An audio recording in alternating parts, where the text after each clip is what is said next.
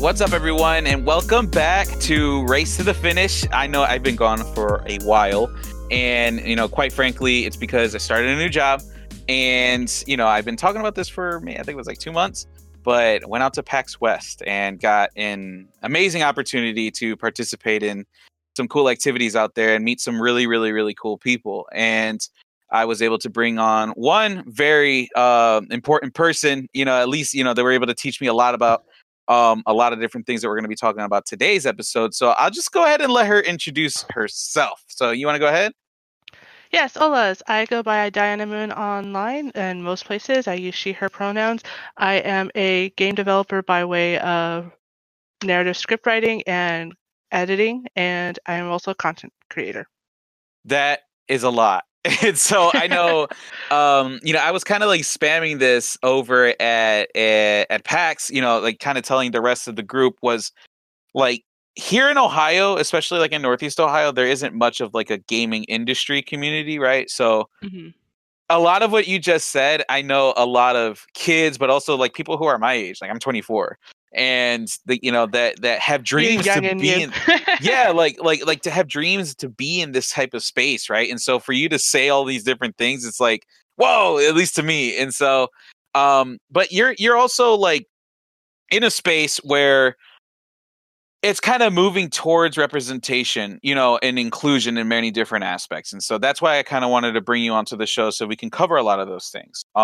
I kind of want to give a little bit of background to the listeners though, to kind of how like I got to this point and stuff like that. So, I kind of want to start off with talking about like Latinx and gaming. So, to the listeners, basically, if you saw that little clip that I put out there on social media a while back, I won a contest way back in February from, if you're involved in the Smash community, you know who Mighty Keith is. He put out a tweet basically saying, retweet this, you'll win a ticket. So I retweeted and I won a ticket to go out to PAX West. And so that happened. And there was a panel on the last day, and it was put on by this group called Latinx in Gaming.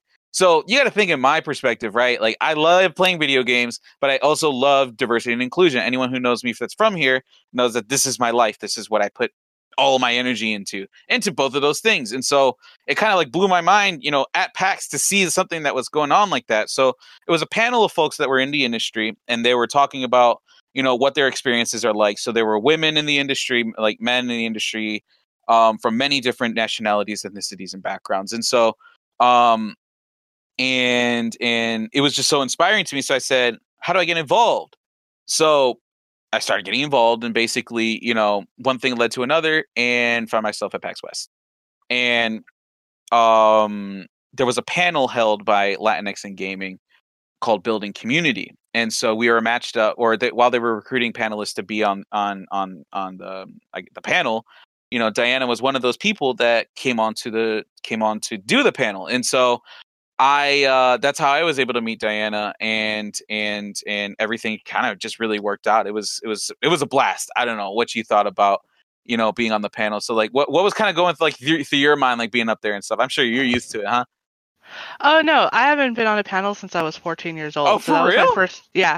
My first panel was at Anime Expo, which is a big anime convention here in the West Coast in LA, and there was a call to action kind of similar how you did it back when we used Usenet, which are old message boards right before Twitter and Tumblr and all that bullshit, where they wanted fan fiction writers. And so I, at 14, who did Sailor Moon fan fiction, was like, hey, I write fan fiction. I'm going to be on Anime Expo. And I was on that panel. I was the youngest one, too. Wow. But yeah, I've done, so that's the only panel experience I've had since before then. What was going through my mind through our Latinx one was like, I was not ready. Really? Because I was really wanting for us to record it and stream it. And that just everything just kind of like did tech-wise fell apart. But I'm glad like we will be having hopefully the video up soon this weekend. Of that so other people can enjoy it. But I thought the panel did really well. What Carlos failed to mention was he became the moderator for the panel, and was pretty awesome at it. And we got through. I think we did pretty well for our hour. Getting through everything. And but it was nice. Yeah, it was, and I guess like one I guess one piece of feedback because I think like I really wish we had more time, because when you're talking about like Latinx identity, especially when you start to involve it in different spaces, it's like you can go on forever because there's so many different experiences that need to be covered, and Yeah, and we're presuming everybody who comes to these panels is the first Latinx in gaming panel they've been to. I've been to quite a few, so it's generally that's why like when we had that pre meeting, it was like we need to start getting away from the 101, but at the same time, we're not done with the 101s.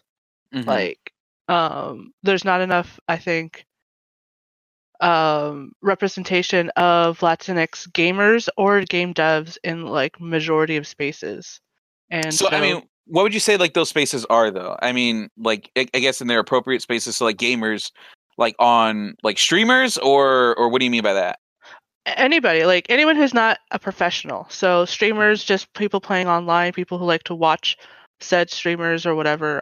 So non-professional Latinx gamers, and then professionals, people who are actually in the industry, working for the industry, like everybody else that was on the panel, technically.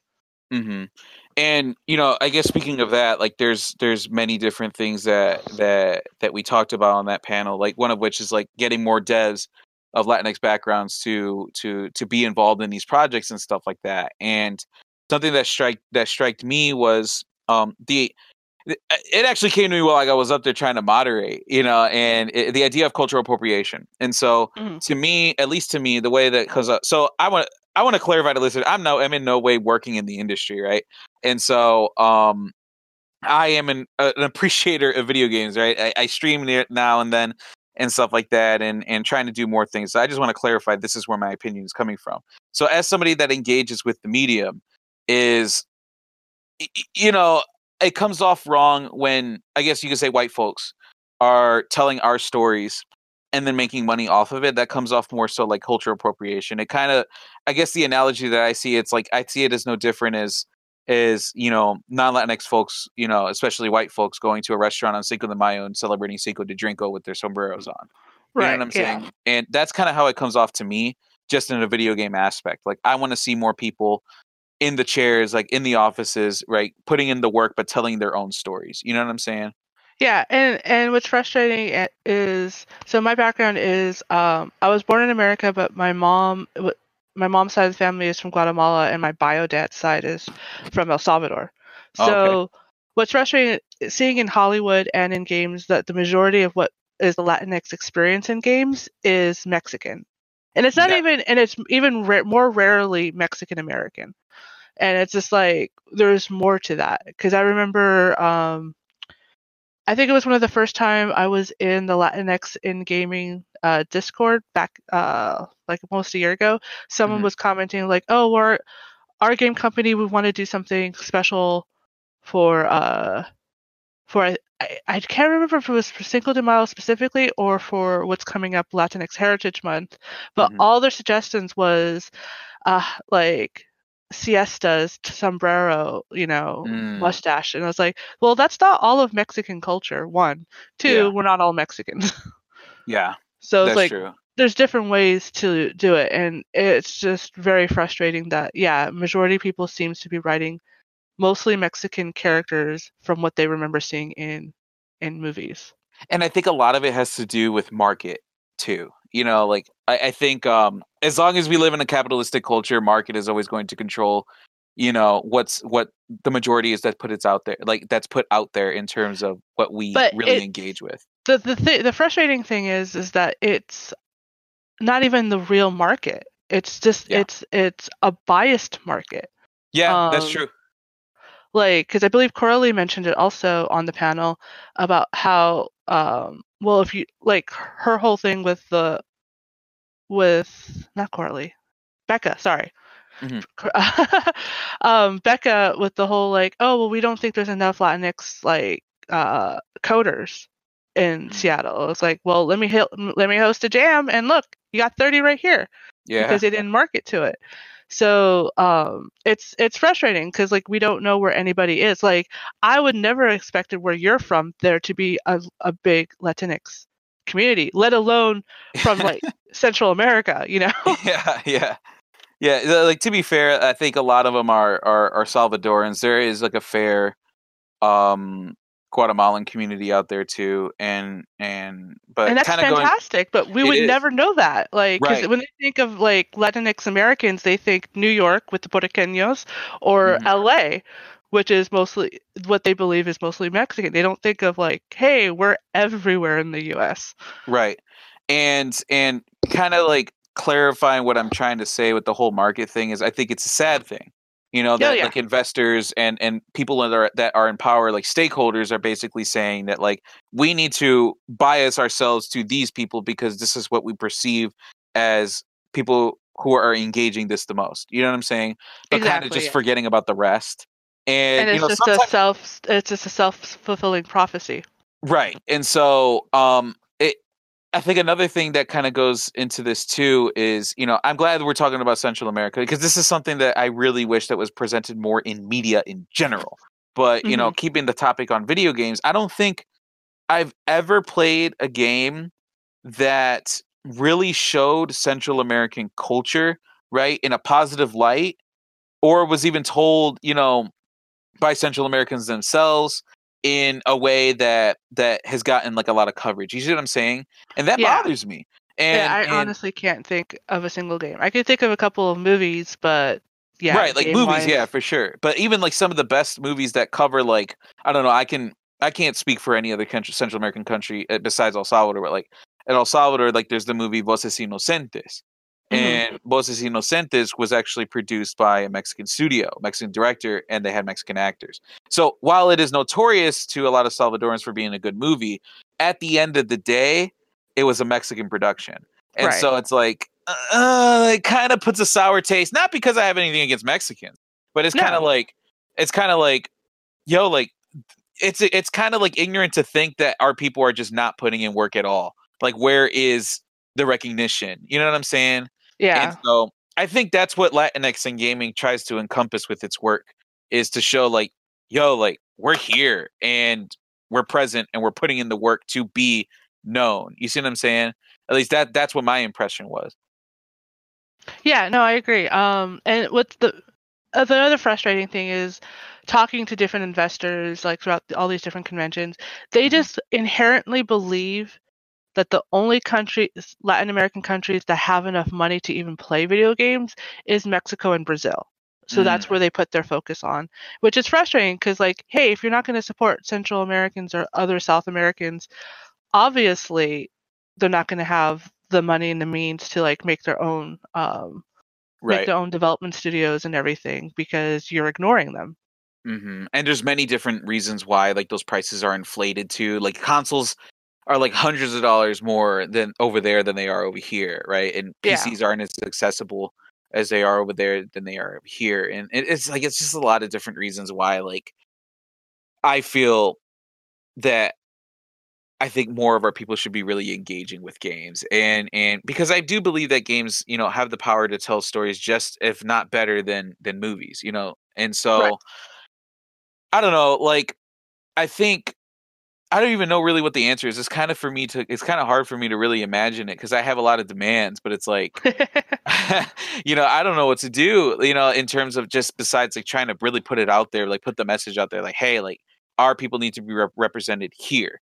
You know, I know a lot of people like on Twitter are trying to talk a lot about Central American issues and stuff like that in their own, but there are certain spaces that really need attention. I think this is one of Yeah, I agree. And I honestly, like as a non-dev person, the best thing to do is, yeah, support the Latinx, the few Latinx games that are out there that have, and keep being vocal. Like we need more people willing to be vocal and say, hey, like where's our game? Like all the people who've been consistently vocal with Overwatch and being like, why isn't there a black female character? yeah, We have what, over 20 different yeah, characters, and not one has been a black female character. for But sure. they gave us like the small little bit of like the event Effie who invented Orisa, and it's like, well, but Yeah. she's not in the game, you Right. know? Is that playable? And that's the thing, like, I don't know what the psychology is behind it, but I can say, like, you know, playing as a character, you put yourself into their shoes. You know, that's the whole point. Like, I feel like Yeah, games are designed so players can do that, at least the good ones, right? And so if you can really just align with the character in a way where it's like, oh, this is like intimate, you know, like I can actually, like, I can actually be them. You know what I'm saying? Like, say if I'm like playing Overwatch or something, like I'm more inclined to align with like Reaper than I am with Reinhardt. Right. Like for reasons, obviously, and so because I'm an American born Latino, and so like that's why I would align more with Reaper than I would with Reinhardt. And so I think that goes to show like, hey, this is why representation is important. I think other people would really kind of counteract that with like, oh well, if you think about all the different types of people in the world, you can't cover everything. But you bring up a good point too. Like, why isn't there a black woman represented in the game? It's like you have countless other white males in the game. Yeah. You know, but there and isn't. The two queer people are white cisgendered. Like, you know, I see that as a trend too, and I think it kind of goes a lot with like these trends like in activism. So it's like I think about feminism because I see this a lot on my timeline. Honestly, it's like there's feminism and then there's intersectional feminism, and exactly, so feminism is really associated with white feminism now. So because it's really mainstream, whereas like intersectional feminism is like to the core. This is what feminism actually is. And so I'm not queer myself, but I still like try to, because I have a lot of queer friends who are involved in the queer community, queer activism and stuff like that. So I kind of like to take a back seat and learn from them. And there's actually something going on in my old school that's really like bad. Basically, my old school is taking away the drag show for neutrality reasons, so that the allies group can educate campus on why it's important. So they're not allowed. It's all bullshit, basically. Yeah. And so, yeah. Like just a small quick challenge tangents. Sadly, the whole idea of drag is very like in the queer community. There's a lot of back and forth because, especially with the trans people, because technically drag can be construed as being seen as making fun of trans people. But at the same time, drag has helped a lot of trans people come out and realize themselves through either becoming a drag queen or a drag king. So it's one of those things where it's like, but yeah, you should be able to have that opportunity to, like, that drag shows are one of the few places that are technically okayed by, at least here, like, you know, in the West Coast at least, by like, oh, here's something that straight people can go to and watch and participate maybe, and it not being seen as something, you know, like taking up space. Yeah. So, okay. But yeah, that is frustrating when there's like backward steps happening like that. Yeah, I believe there's a drag game coming out too. I think by really? RuPaul. Yeah, because there's been some rumblings for like writers and such, but unfortunately, a lot of game writing positions, even though there's no reason why it has to be local, majority of them are local owned. So that usually means going to LA or going to Texas or going to Seattle or going to New York. Huh. I see why people say that then. I know a lot of people say that like if you want like a career like in gaming, you have to actually get up and pack your stuff and go out. You have to, not only do you have to be willing to get up and pack your stuff, you have to be willing to know that that job may not last 6 months and you're going to have to get up and pack again. Oh my gosh. That's such like, that's the thing. Like I have a lot of respect for people that do that now. Cause it's like, you literally like are chasing your dreams though. Like, yeah, but too many people believe that it, like, in the past, like 3-4 years, so many game dev companies have just like suddenly buckled and disappeared. And like you're making like at least 60-70. That's usually the minimum a year that you get from in majority of game dev jobs that are non-contract. And these are in big cities, right? Yeah, these are mostly in big cities or city adjacent, like the Houston area or something, or the Seattle area. Not exactly in Seattle, like, but that kind of thing. So in those big cities, sorry to cut you off, but I wanted to ask this: is like in those big cities, would like a $60,000-$70,000 salary be like considered like livable? Like, you know what I'm saying? Not in San Francisco, no. This is what's sad about my city is what is considered low is making 100,000 minimum. That's considered low. Yeah.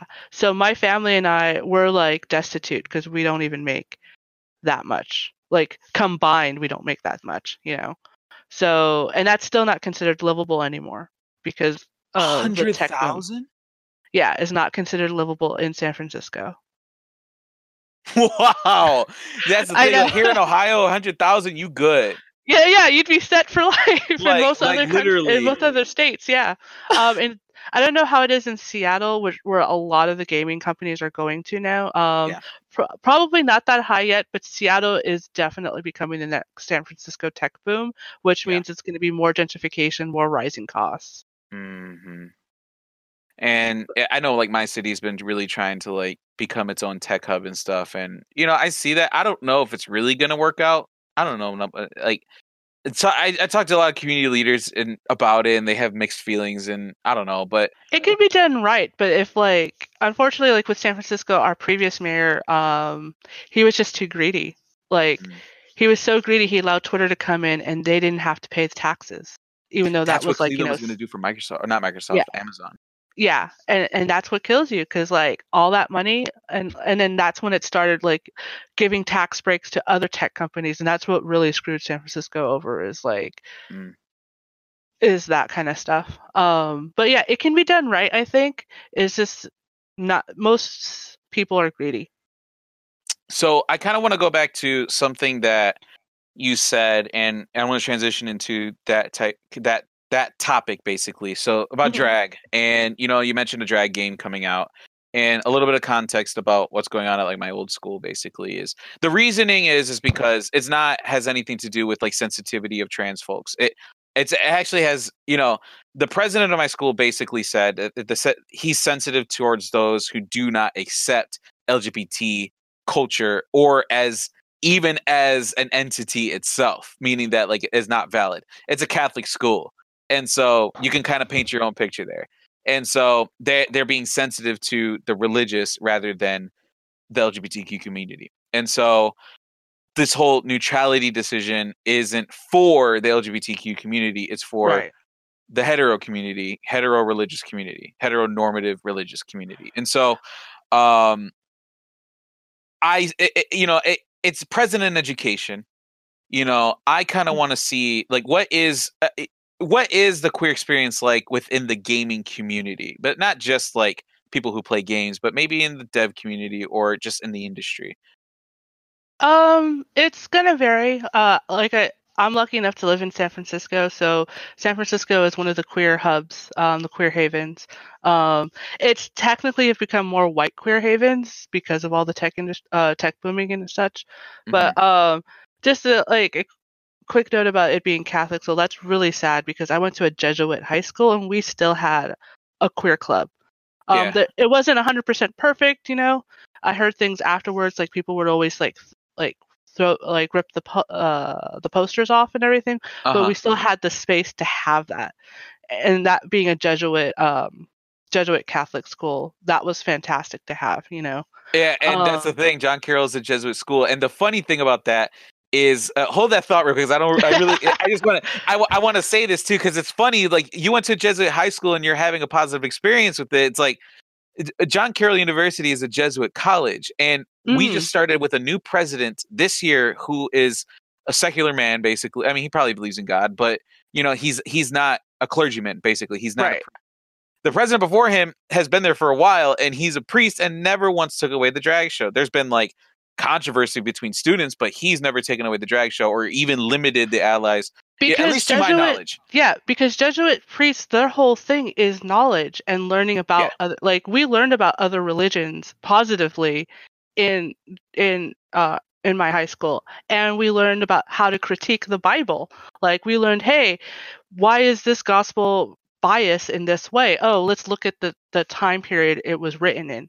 You Hmm. know, so it kind of sucks, especially if it's a secular person that's taking over, so they're not technically abiding what's supposed to be proper Jesuit thinking. Right. Not men and women for others type of Yeah. philosophy. So Yeah. that really sucks. But overall, like I said, my experience it has been pretty much positive. We have a game dev meetup every month here in San Francisco. It used to be hosted at the Unity offices, but I think it's somewhere else now. It was Hmm. a little insular. It's because I'm a person who's coming into the industry quote unquote late in life, transitioning from whatever into because most people who get into queer or not queer, into just regular game design tend to do it straight from either high school or from college. Yeah. Um and you technically get a better footing because there's always a lot of entry level jobs and such. When you're coming into it in your mid 30s, it's a lot harder. Because you don't have those 4 or 5 years to waste on entry level bullshit to build Right. up You your have different portfolio. needs. Yeah, different needs, different costs. Like, I'm willing to do certain things that are entry level, sure, but I'm not gonna, you're not gonna put me as an intern for QA for 5 years, paying Yeah. minimum wage. I'm beyond that point now. Oh my god. But we tend to the queer community. We tend to stand each other, try to lift each other up. Just try to be there for each other. Like, if anyone who did happen to go to PAX West, or any of the PAXs actually, there's always a diversity lounge, and in the diversity lounge, there's always other communities and groups there. Not all queer. Some of them are we had the Able Gamers were there, and then the Take This, which is a mental health organization for gaming. Mm-hmm. And it's just we're trying to prop each other up, and especially in the tabletop RPGs, there's a bunch of indie gamers that are trying to promote more queer gaming and representation, because tabletop RPGs is usually, you think D&D, and D&D Yeah. is very hetero, very what's the word I'm looking for, white European fantasy.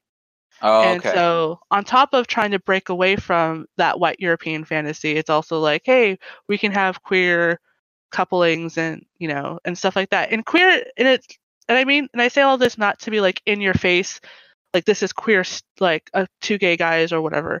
It's just being naturally in there, Mm-hmm. walking through your neighborhood, which houses are going to be having the good pupusa. It's but it's not advertised.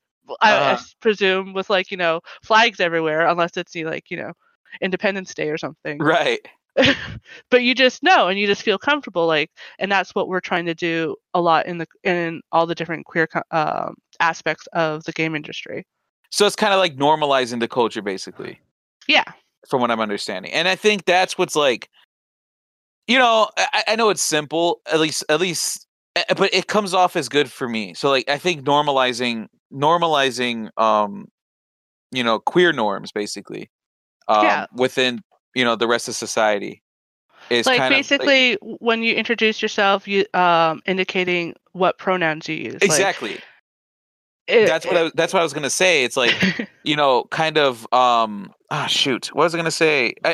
I had it on the tip of my tongue. Oh yeah. So it's something as simple as when we go to PAX, right? And the fact that the info desk offers those pronouns, pronoun stickers that you could put on your tag. That's normalizing the whole thing, because there's a whole space dedicated on the tag for you to have that sticker on there. Yeah. You see what I'm saying? I really love that there's they make a little outline for it too. Right. And it's small. It's the bare minimum. But the thing is, it's still normalized. It's not made a big deal about it. It's not in your face. And here's the thing. I don't feel I feel like the whole term "in your face" is used by homophobic people. Oh yes, you know homophobic, anti-women, even though they don't claim they're anti-women, but they totally are people, right? For sure. Yeah, and so that's why I want to clarify myself. Is that's not what I mean. What I mean is it's kind of you remember how we were talking about Captain Marvel? Mm-hmm.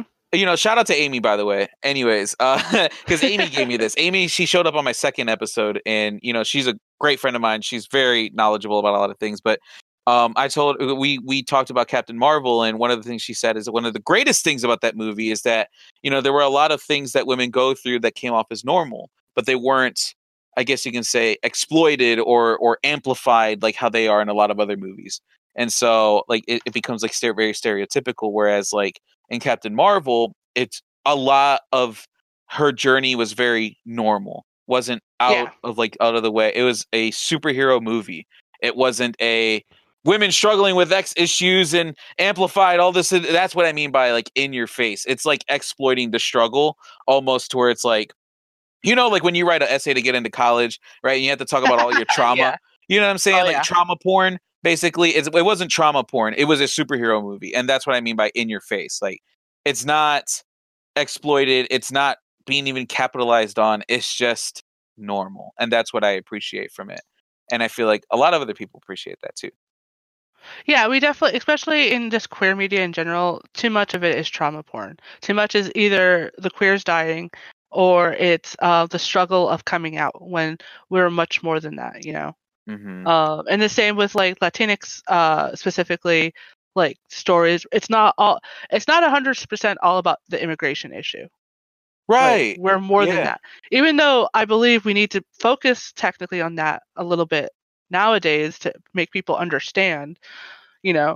But at the same time, we don't need to just have that story. Like in Life is Strange 2, I watched the first episode being played. I plan to play it, but like the whole like the police issue that sets off the whole game is just like, Mm. yeah, it was kind of obvious that this was written by white people because that would have gone down 100% differently in a more like in a different city, you know. Right.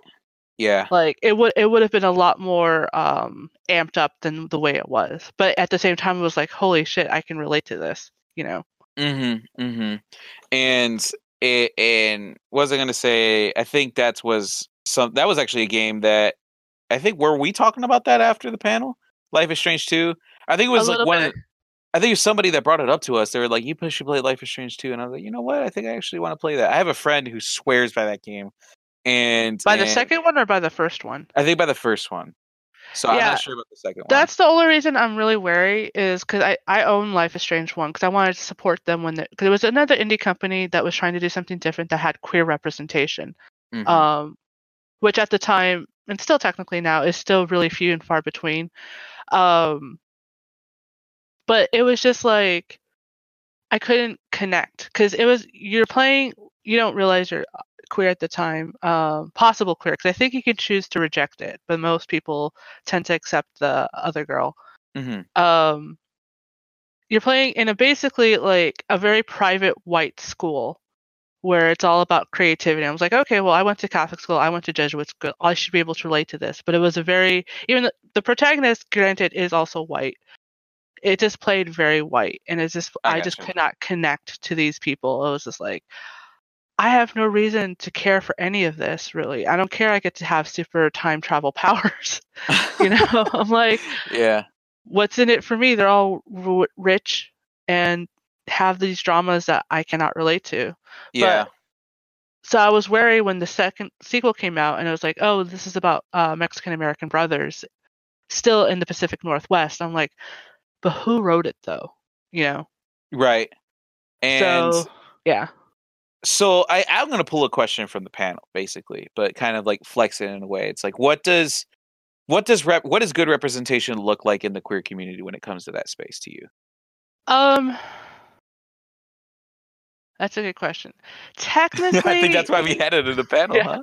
Technically, Dream Daddies to a point, they did bad in bi representation, but overall just normalizing the like dating like other dads and like not like batting an eye at the fact it's like, oh, I have a kid presumably who came from a woman, we don't have to like, you know, like bat an eye about it. Mhm. But it did poorly in the bi representation. I know Okay.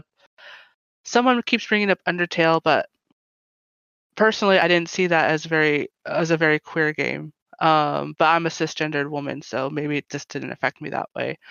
Uh-huh. um Other video game, mostly visual novels. Visual novels tend to do. It's kind of funny because Adam Coble, who is a well-known white queer streamer, mostly for tabletop games, but he does other games. He once famously tweeted that queer devs need to stop writing visual novels because they're boring and he doesn't like playing them. But visual novels are the easiest thing to get into. You don't need to know much coding because there's enough software for it. Mm. You don't need to worry about being an artist because most of it's just reading, you know, and then you can get placeholders. So Hmm. like um yeah, there's quite a few like visual novels that because you get to choose like your gender and then you get to choose like your love interest who might be of varying genders. Like since we're talking about PAX, there was a couple of really good ones. Later Daters is a visual novel set in a senior community center.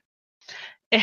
And you get to play a brown-skinned person as the main character, and you get to choose whether you're male, female, or non-binary. You get to choose what I thought was really awesome was, as your backstory, you get to choose whether or not you had a husband, a wife, a non-binary partner, or you were a partier the entire 60 plus years of your life, and you had fun. It's just the way it is. And that's like one rare thing I've never seen, is like, oh, being single is not a bad thing. Right. And I think that's also queering, because a lot of heteronormativity is the belief that you have to pair up and you have to have a family. Like, that's pretty ingrained with if you're straight. Because because if you're straight and you're a woman and you're in your late 30s and you don't have a child or you don't have a partner, there's something wrong with you. Generally, that's it. And with guys, it sounds like, oh, you just haven't settled down yet. Yeah, and that's like extremely prominent in Latinx culture. Like, if you talk about the Latinx household, it's when you're gonna produce grandbabies. Oh my gosh, you don't even know. Like I still get stuff from my parents. It's like, when are you getting married? Like, and you're only 24. Like, you still have a good 10 years left before, if you really want to consider it, before you get to an age where maybe, hey, you might be getting a little old. But even old, in your mid 30s or 40s, having kids is not bad. And to be fair, I mean, my parents haven't been like that much. It was more so like when I was younger, because they were like, why don't you because they were like, they're like, why don't you have like something serious and stuff like this? It's just not working out for me right now. So but then like later on and stuff like that, things started to work out. But I'm more so like speaking, because like for me, it's like not necessarily that big of a deal. Like, I think my parents know I'm fine, like, whatever. But I'm more so speaking about like Latina women, and what they have to go through growing up in the household and stuff. And like, I've actually like seen like some of my, my Latina friends, growing up and seen their own mothers like yell at them, like, why, like, you have to clean or else you're never gonna find a man that's gonna marry you. Yeah, it was mostly from my grandmother. As much as I love her, she was like, if you don't know how to do laundry, how are you going to do this for your husband? Or, like, if you don't, I never officially liked drinking alcohol until I turned 21. But like, whenever we were at parties, my grandmother was like, well, you need to learn to like it, because you need to be able to host parties. And have so I was forced to like have a sip or two of wine, like at 15, 16, because that's the thing you do at parties, Yeah. And so stuff like that. So, but my mom understood. I told her, like, I'm never gonna physically have a baby, because that's something I don't want to go through that pain. If I ever have children, it'll be once I'm financially secured, and I'll adopt, because there's tons of children out there who need parents now. And that's a fact. Yep. So, and my mom was totally fine with that. It was like, but not every mom, and especially not every Latina mom is going to be happy with that answer. No, that's for sure. Yeah. And that's the thing too. I mean, like, obviously there's no absolutes in life. And so, yeah. But with that being said too, like, I think a more broad, topic is women in gaming. I think, it's becoming a lot more in the spotlight, just because you have like streamers who are women in the spotlight that are getting a lot of attention, obviously, and but also more women that are in the industry in terms of like devs and designers, artists, and all that. But I kind of want to know, what your perspective is like women in gaming, being Latina, being encompassing all those like intersectionalities and in your identity. How does that all mix in with, I guess, feminism in the space, but also your experience as a woman in the space? It's kind of frustrating, because like you see, like, whenever you apply to a job, you always want to do the research of the company first. One, to like better your resume or your cover letter, or in an interview you can say, hey, I learned about your company, I'm not just desperate for a job. And most companies are very, like, if you look at their staff list, they're mostly men. Or male presenting, at least. And that can be like a little scary to like get into a company. It's like, okay, especially hearing the constant problems in the game dev industry. Like in the past 2 weeks, there's been multiple accusations from multiple women about multiple men over the past 10, 15 years in the game dev industry of abuse and harassment. And there's even been a couple of not accusations but reveals from men who've been like, hey, this dude was not good to me either, as just like the co-creator of Night in the Woods admitted that the Alex Kurokawa mentally abused him and did all these things to him, and that is just as bad. And that's something that like male toxicity doesn't get talked about enough, and how much male toxicity hurts other men. Like, it's not just hurting women, it's hurting other men who are not able to realize, hey, this guy is a piece of shit. I shouldn't be working with him anymore. I shouldn't just man up about it. And yeah, it just gets a little worry. And the only job I've had where I worked in an office was recently. It was for a romance game. Majority were women, so that was pretty cool. There was a couple of guys. I didn't have any problems with the guys or anything, but I did notice like subtle biases where they would, anything pop culture related, they default to the male producer's expertise. What do you mean by that though? Like pop culture related? Well, at the time we were in talks with Marvel and HBO and Game of Thrones to getting their licenses to create mobile games. But like the head boss, he was deferring to us producers. Okay, like, which do you think would be worth petitioning for? Like, which titles would be good to monetize and for our particular game style? And our particular game style were mostly romance games. Okay. So out of all the 5-6 producers, me included, even though I was brand new, there was only 3 men. Okay. And 2 of them considered themselves like big pop culture fans, liking like all different kind of Marvel and all that. So they were referred to more, and the other women were like, "Oh, well, we're not really into comics. We'll let you," pretty much assuming like they would have better knowledge. And I'm like, okay. But they're guys, and the majority of our customers are women, so maybe a female fan, aka me, who knew more about X-Men than any of them combined, and we were trying to get the X-Men title, like, yeah, like they believed that what's that movie? What's that stripper movie called? Magic Mike? Yeah. They believed like that was going to be a gold mine to get as a property to make a game for. And I'm like, not really. You're thinking of it in the wrong way. Like, yes, but no. If we cannot get Tatum, it's going to flop. Okay. I see what you're saying. So it's kind of like, okay, you have all these resources available to you in terms of like, women in the space, but women who are also fans of, X different reasons of or spaces in pop culture, right? But then we're referring to the 2 dudes that work there, just because they're dudes, and it's a kind of like an implicit bias that's present in the actions.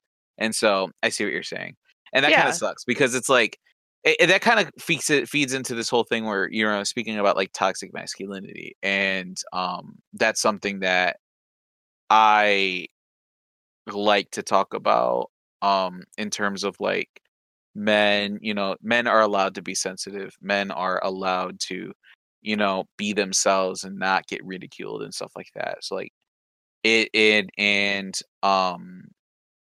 it also comes with a lot of things that we have to check ourselves on. So like taking up space, and taking up opportunity, because space can be opportunity too. And it sounded like, just by being present, they were taking up space because they were accepting that opportunity instead of deferring when they knew that maybe they should have. Because you're right, if the majority of of your base were women, that should have been known to the person that was given the opportunity to, what I'm saying. Yeah, and like it was just fascinating with that particular incident, because all my other like game development jobs have been contract work, remote, so it's just me working on my own.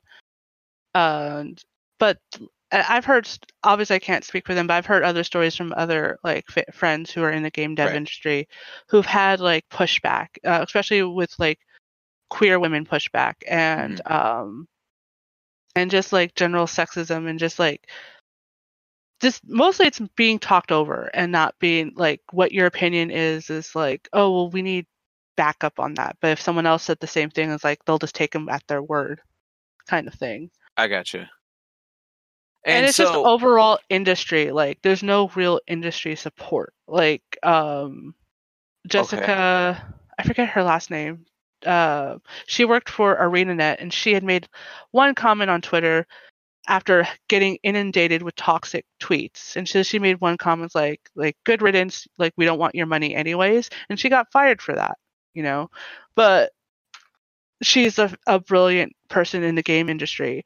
And it's like other people are allowed to be snarky, but women can't be because then we're automatically emotional. And it was like, it was just a joke. You need to have thick skin, kind of bullshit. It's like Uh-huh. that happens both in like online games, but also being active in social media as a game dev person. It kind of reminds me of this conversation. I can't remember if it was with you or Kate, but we were talking about playing games online and how, the experience is a lot different for women than it is for men, because like women would play like say, so for example, like I just bought the new 2K game. Like this is my first time owning a sports game like since high school, like at least 6 years.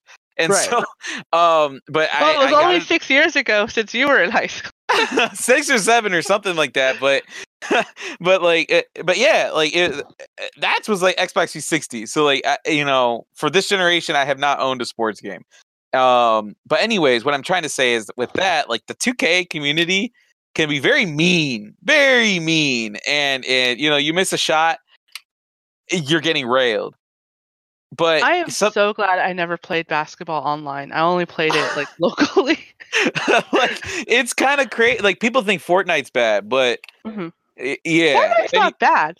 Actually, I don't know. At least to me, it was. H1Z1 was one of the worst, and like Call of Duty, Overwatch, Of Duty ranked can be bad, but For yeah, sure.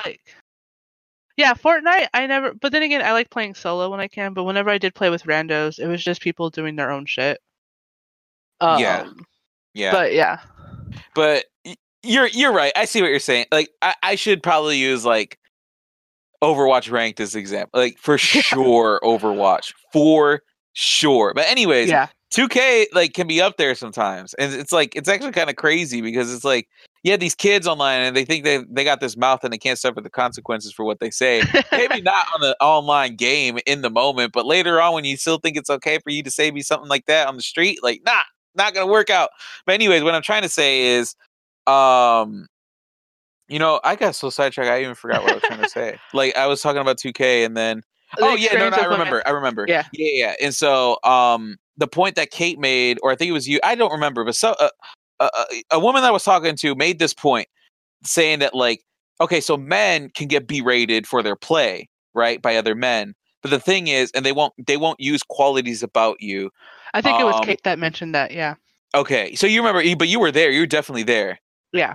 Okay, so then, but then when a woman is playing a game, automatically, like, the men on the other end of the mic will point that out about you and attack that about you, and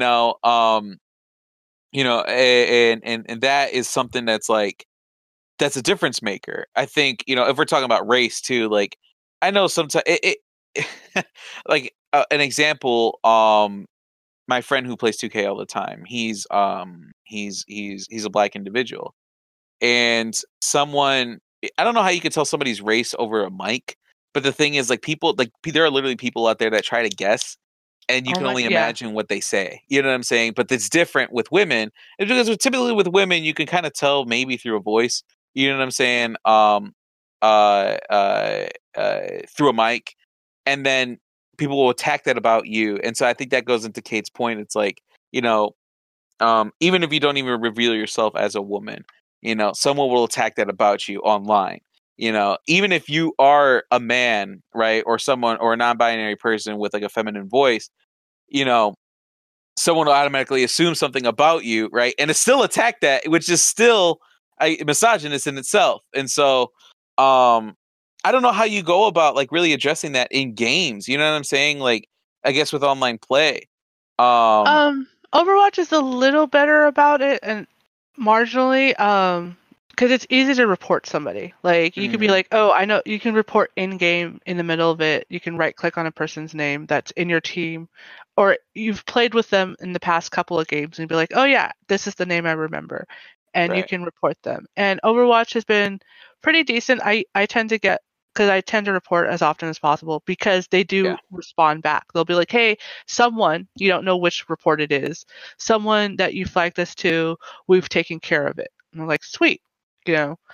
I don't know if, I think Fortnite also has that option, but it's a little bit more involved. It's like, it's not as intuitive as Overwatch does it. And that's one way to, like, which is still sucks because it's still on the onus of us, the victims, having to do this and having to remember names. And sometimes you get so heated because like you were just there to play a game, you know, just to have fun, win a couple of matches or whatever, and then you get heated because they get to you. And it sucks when it's like just some stupid stranger saying some stupid shit and it gets to you. Like, you know. And I hate when people say like, oh well, don't let it get to you, turn off your mic, it's welcome with you, and you're just kind of like taking away a big part of the experience of interacting for with a lot of somebody. multiplayer games you have to talk. Like I can't imagine playing like Call of Duty or any of those war type games without having a mic, like to be Siege, an effective especially. player. Yeah, like there's Overwatch, you can do it without a mic for the most part, like as long as you're listening in.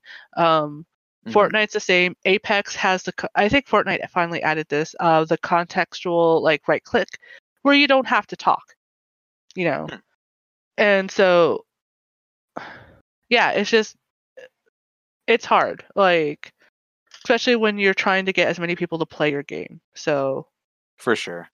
And I guess you can say this too. I mean, or I guess what I want to ask this too, and you know, on the other side, you know, I know there's a lot of struggles and stuff like that, but what are some ways that the industry has been or could be empowering to women in the space?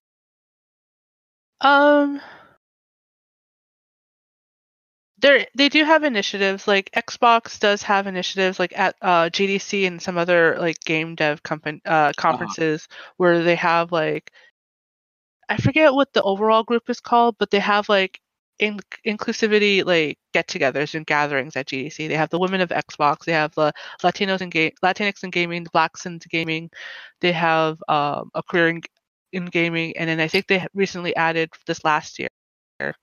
Computer, do not fall asleep. They recently added one for I guess disability in gaming. I'm not sure if that was the proper term, but like the accessibility in gaming. That's kind what of it thing. was. Yeah, accessibility in gaming. So there's been like small pushes like that. And the sponsorships. I see a lot of companies trying, but it's unknown if they're just doing it for cookies or just to show that, hey, we are, and not really putting the effort in. But yeah, overall, that's all I can think of is like Xbox tends to do is pretty good about that, and that's so hard to like kind of, I guess you could say, decipher.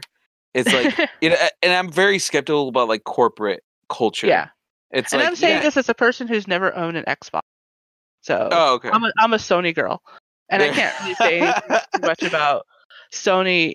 Like they do Pride stuff, and like they're, because one of their branches is in San Francisco, so they always are part of the floats and stuff. But yeah, Xbox seems to be doing a little bit better in attempting, and I agree, more inclusivity and support. That's the thing. Like I see like the Xbox is trying though, and I think it's present in their product. You know, because they just released this whole accessibility controller.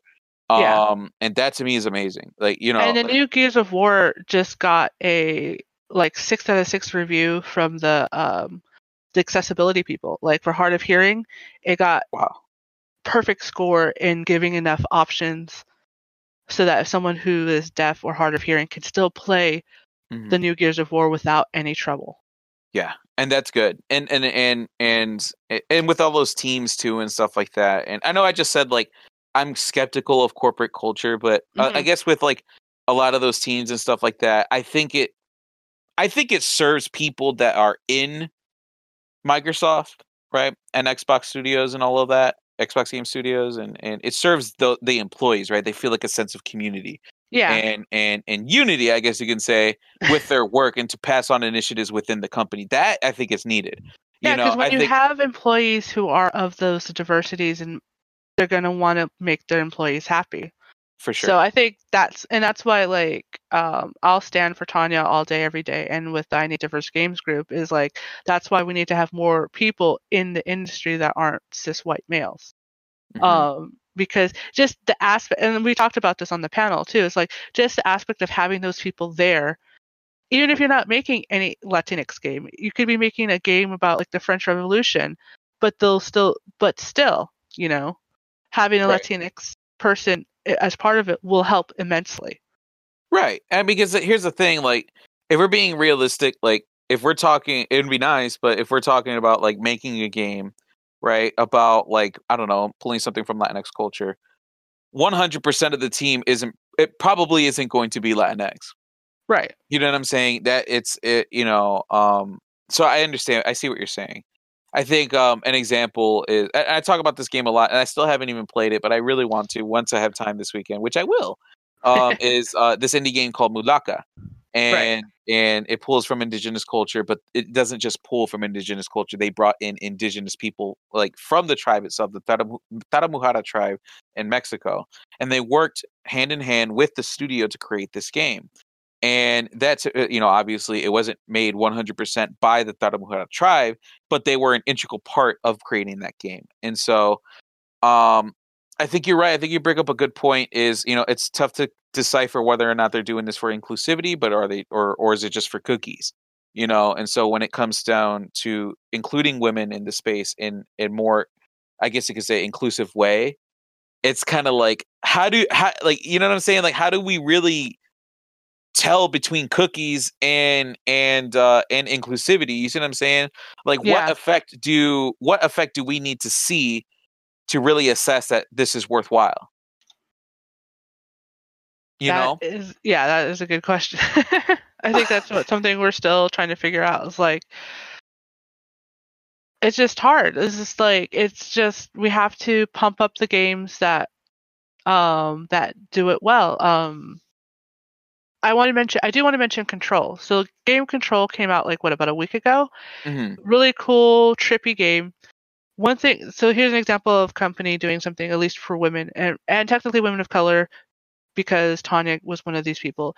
They gave first access not to just any streamers, but female streamers. So female streamers, because it's a female-centric game, they got to play it like a day or two before the rest of the streamers who were going to play it before everybody else. Oh, wow.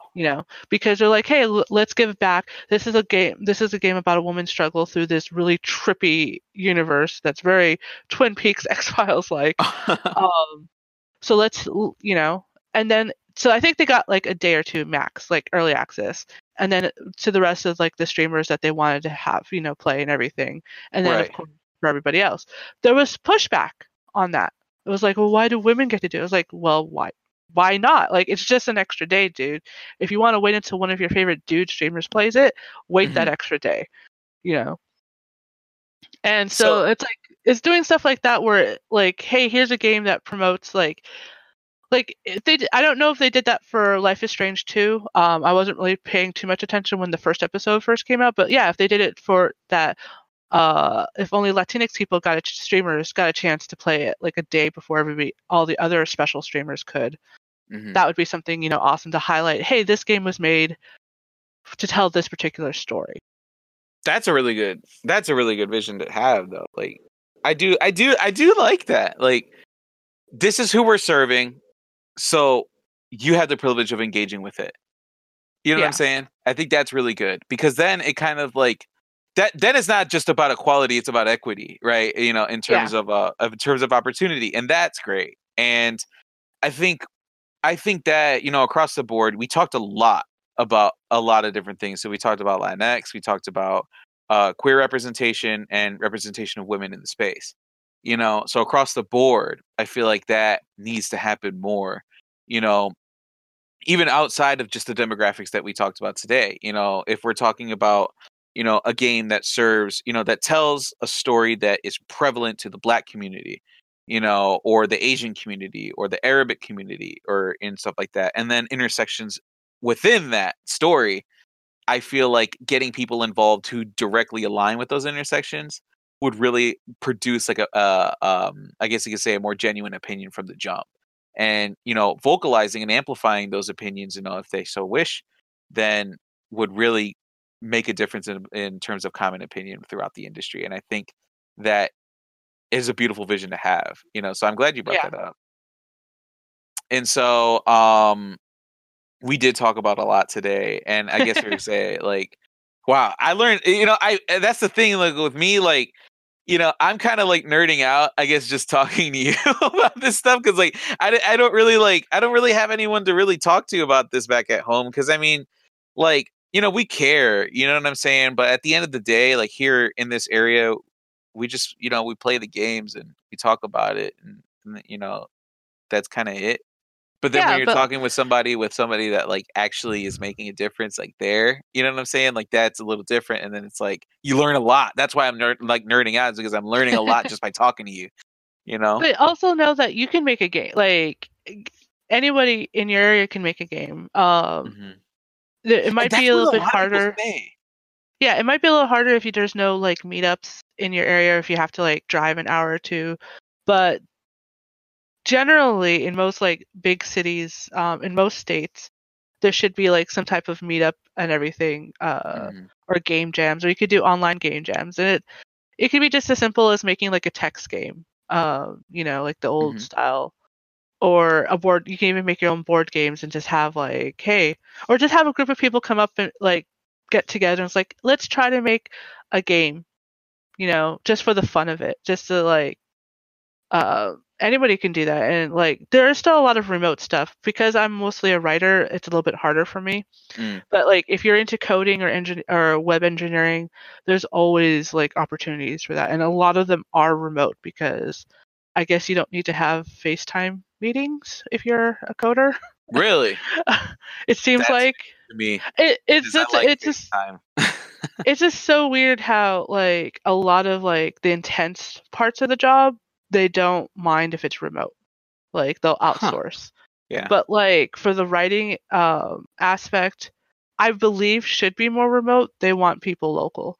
So, but yeah, like I for the little bit I do in the game dev industry, like my focus, I think I mentioned this on the panel also, my focus lately has been tabletop, because it's a little bit easier to access and it's a little bit easier to like do on your own. It's like you don't need to pay for software. You just sit down and write and think up of mechanics to make an RPG.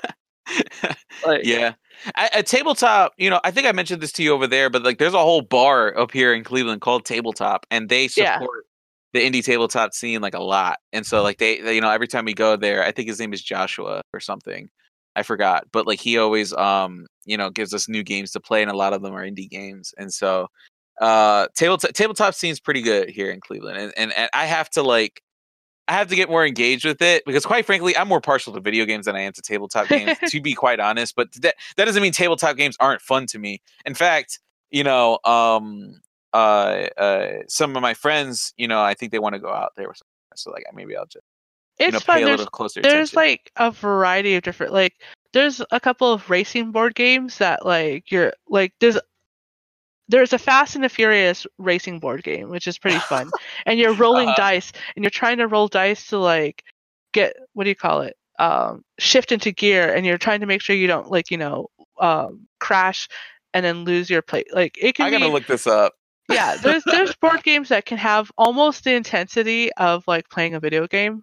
And there's some that are so complex, it's like playing a strategy video game. It's like you got to think of all the pieces.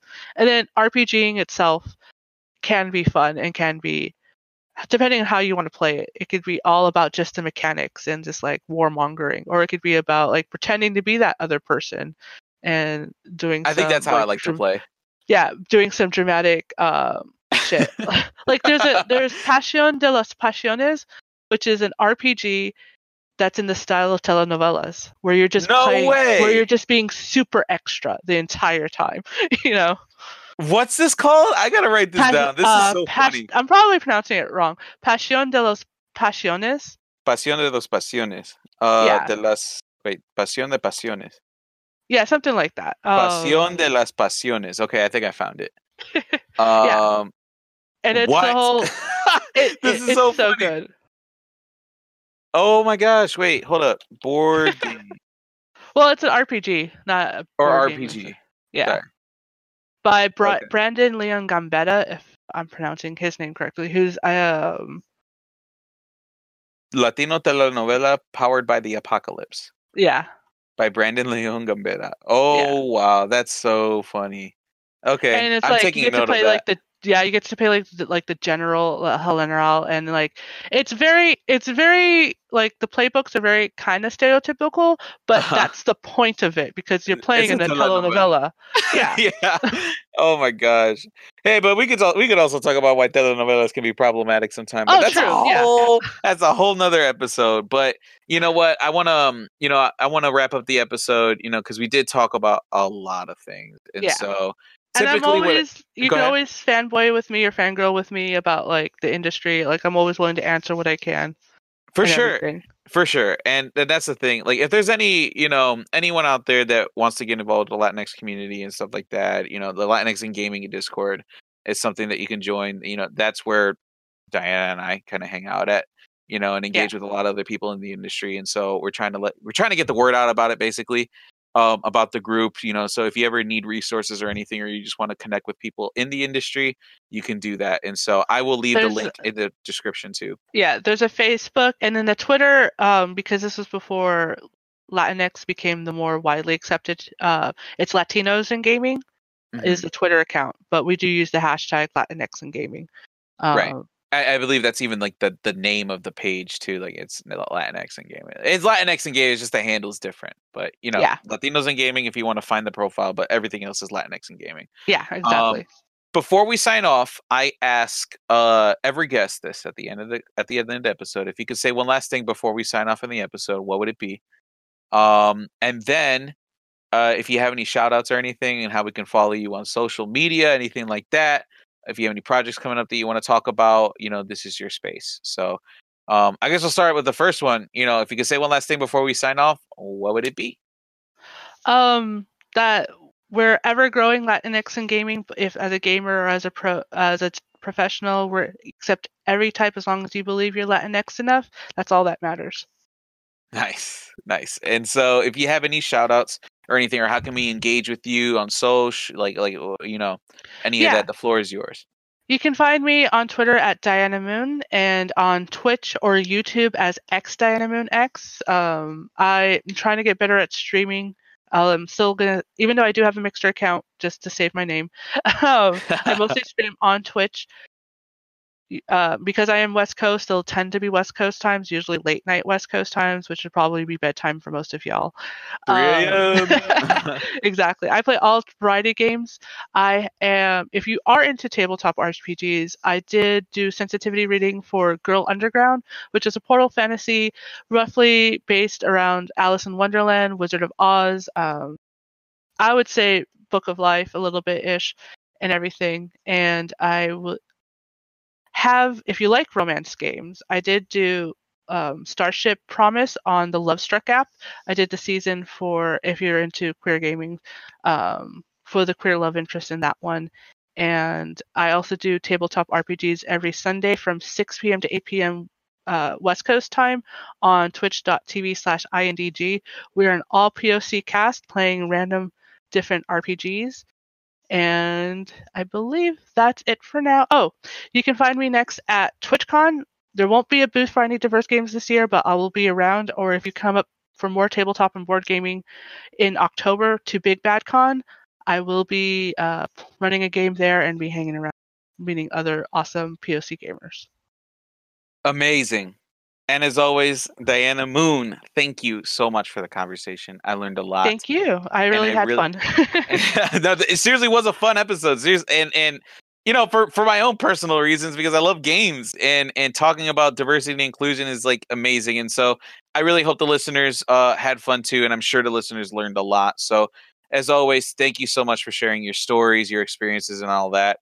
And as for the listeners, you know where you can follow us. It's Race to the Number 2 to the Finish, and that's on all social media. And you can listen to the show on YouTube, Facebook. I always forget one. It's like Apple, Spotify, Google Play, Stitcher. You're everywhere. Like pretty much everywhere except like some niche podcaster website somewhere that I don't even know about yet. But you know what I'm saying. And Podbean. Podbean is where I host, and I always forget to say Podbean. But yeah, you can follow us there. If you have any questions, please email me, Carlos at race2, thefinish.live. The website still isn't done. I'm going to say this every episode until I'm done with the website. Please be patient with me. The website is taking time because, you know, it's not because it's hard, but it's because I don't have time. I'm literally producing episodes, you know, after I come home from work, and then, you know, taking care of myself and my own mental health, you know, by playing video games and going to the gym. No crunch, y'all. Crunch is bad. Yes. But anyways, thank you for everyone for hanging out with me and Diana, and I hope you join next week for more surprises. All right. Bye-bye, everyone. Bye-bye.